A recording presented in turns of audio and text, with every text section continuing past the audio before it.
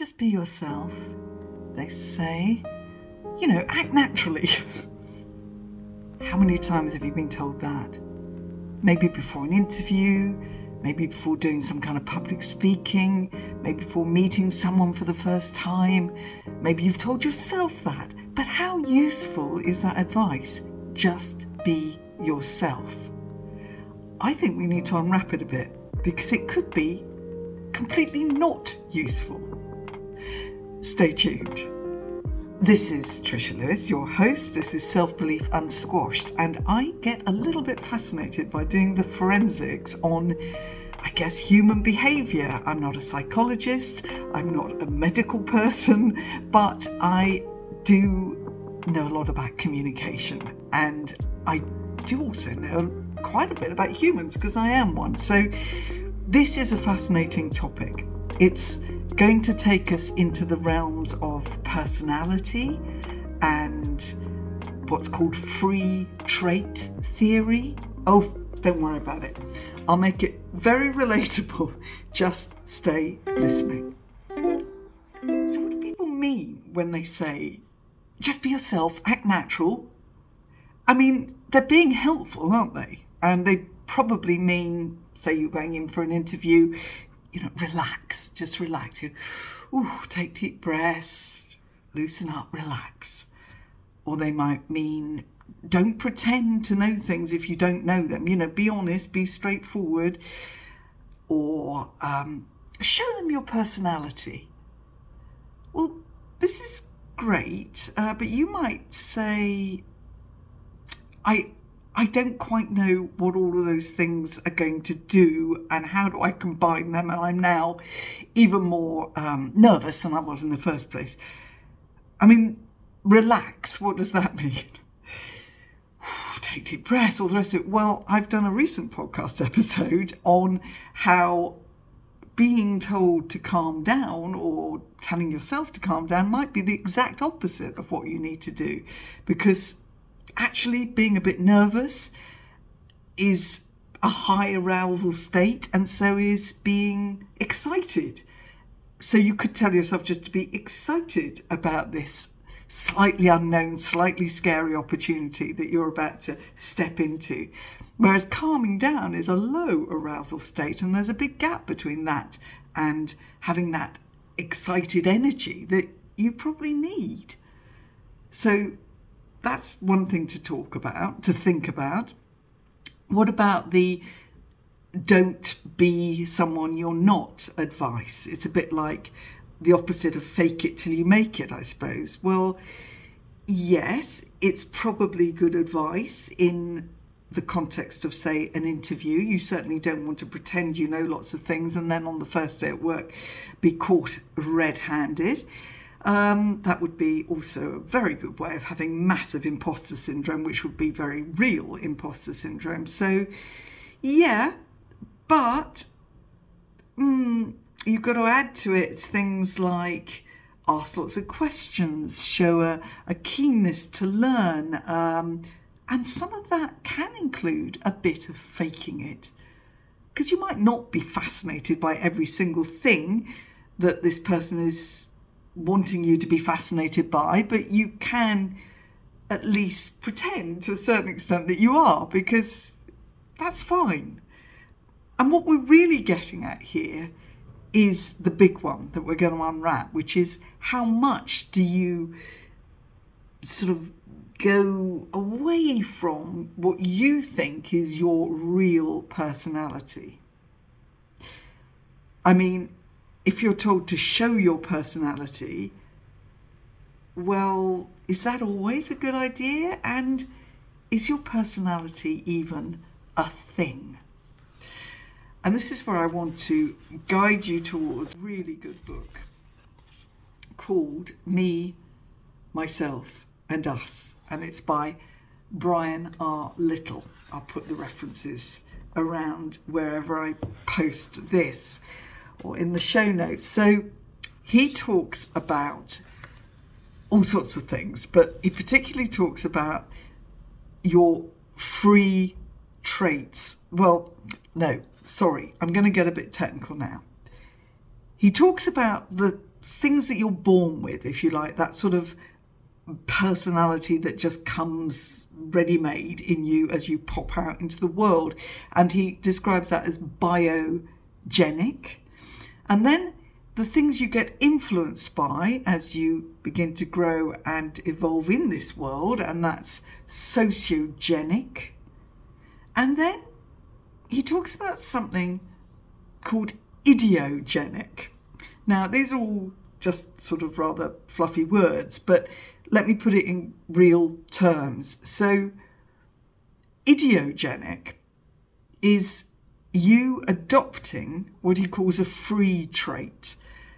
So, you might be very quiet generally.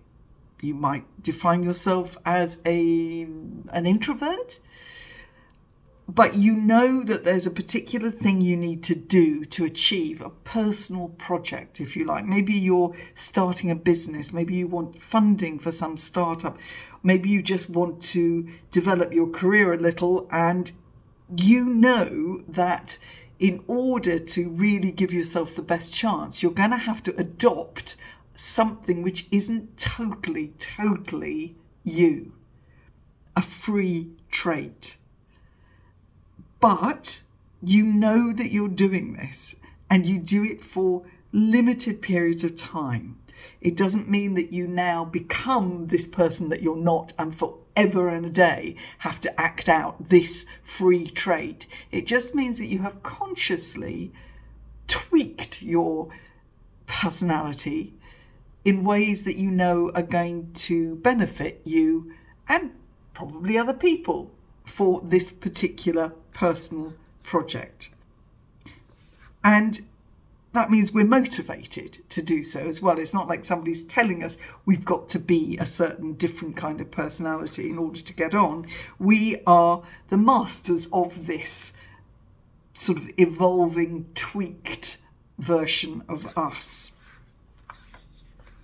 So I find this all very fascinating, and what it means is that we perhaps shouldn't be too prescriptive with ourselves about what our personality type is. We probably have all done one of those tests at some stage or another, the Myers-Briggs or whatever it is. And I'm not saying they're of no use. They can be very useful.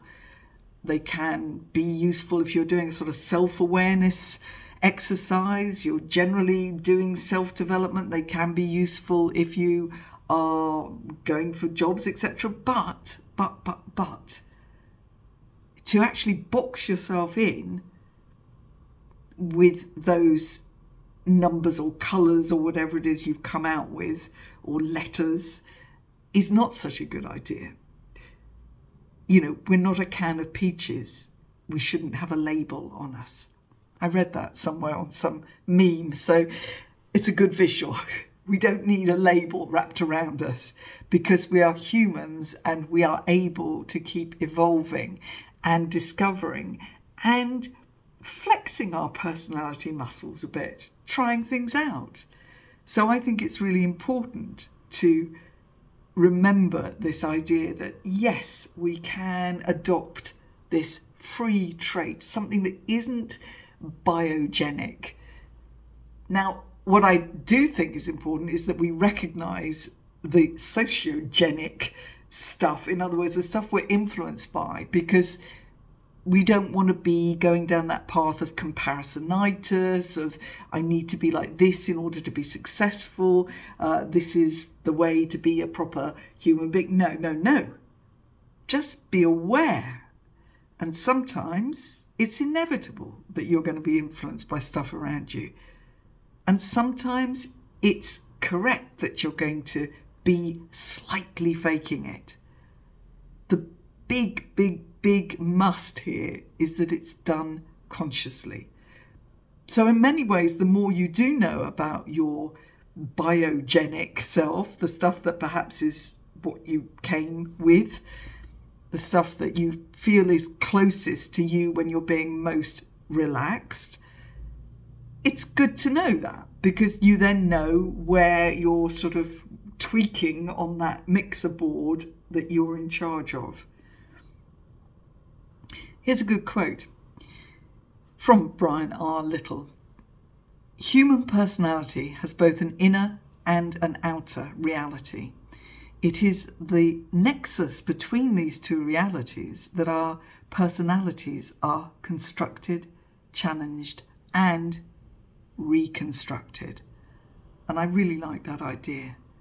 Our personalities are constructed, challenged, and reconstructed. The other thing that Brian R. Little talks about in this book is, and this is one of the things it's quite nice to know about yourself, but equally not to then put a permanent label on yourself with this, is the high and low self-monitor stuff. Okay, so there's a thing called the self-monitor scale, and there's a psychologist called Mark Snyder who developed this in the 70s, and again I'll put links. But it's a little test, and he's got it in the book, and I came up as high self-monitor. And that means that to a certain extent, I mean, it sounds like I'm a superficial person, that I'm bothered about what other people think of me, and that's not really the full picture.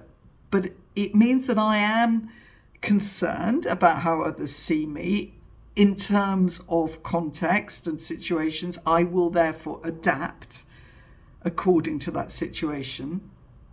I'm guided in a way by the situation, so I can act a little bit. Whereas if I was a low self-monitor, I would see that any form of deviation from what I see as me, my pure self, would be fake. And that would be wrong, because I want to do it my way. I'm guided by my traits. Now, as with most things, it's quite useful to just be aware of that scale and see it as a sort of sliding scale, and see that you might sometimes slide a little bit along, up and down that scale, again, because you can try things out. And if you're aware of perhaps your default state, it makes it much easier to tweak and play around in a slightly free trait state. So I won't go on anymore. This is a fascinating topic, but what I'm really trying to say is, when people say just be yourself, act natural, you might need to give that a little bit of thought. Have fun with it. Okay, more about unsquashing, just head over to trishalewis.com. There are links to my book, my TEDx, and all sorts of fascinating articles. And can I just ask you to share this podcast, because let's face it, I'm not the best self-promoter. Perhaps I ought to work on that. So subscribe, share, and listen up for the next episode. Stay curious and unsquashed.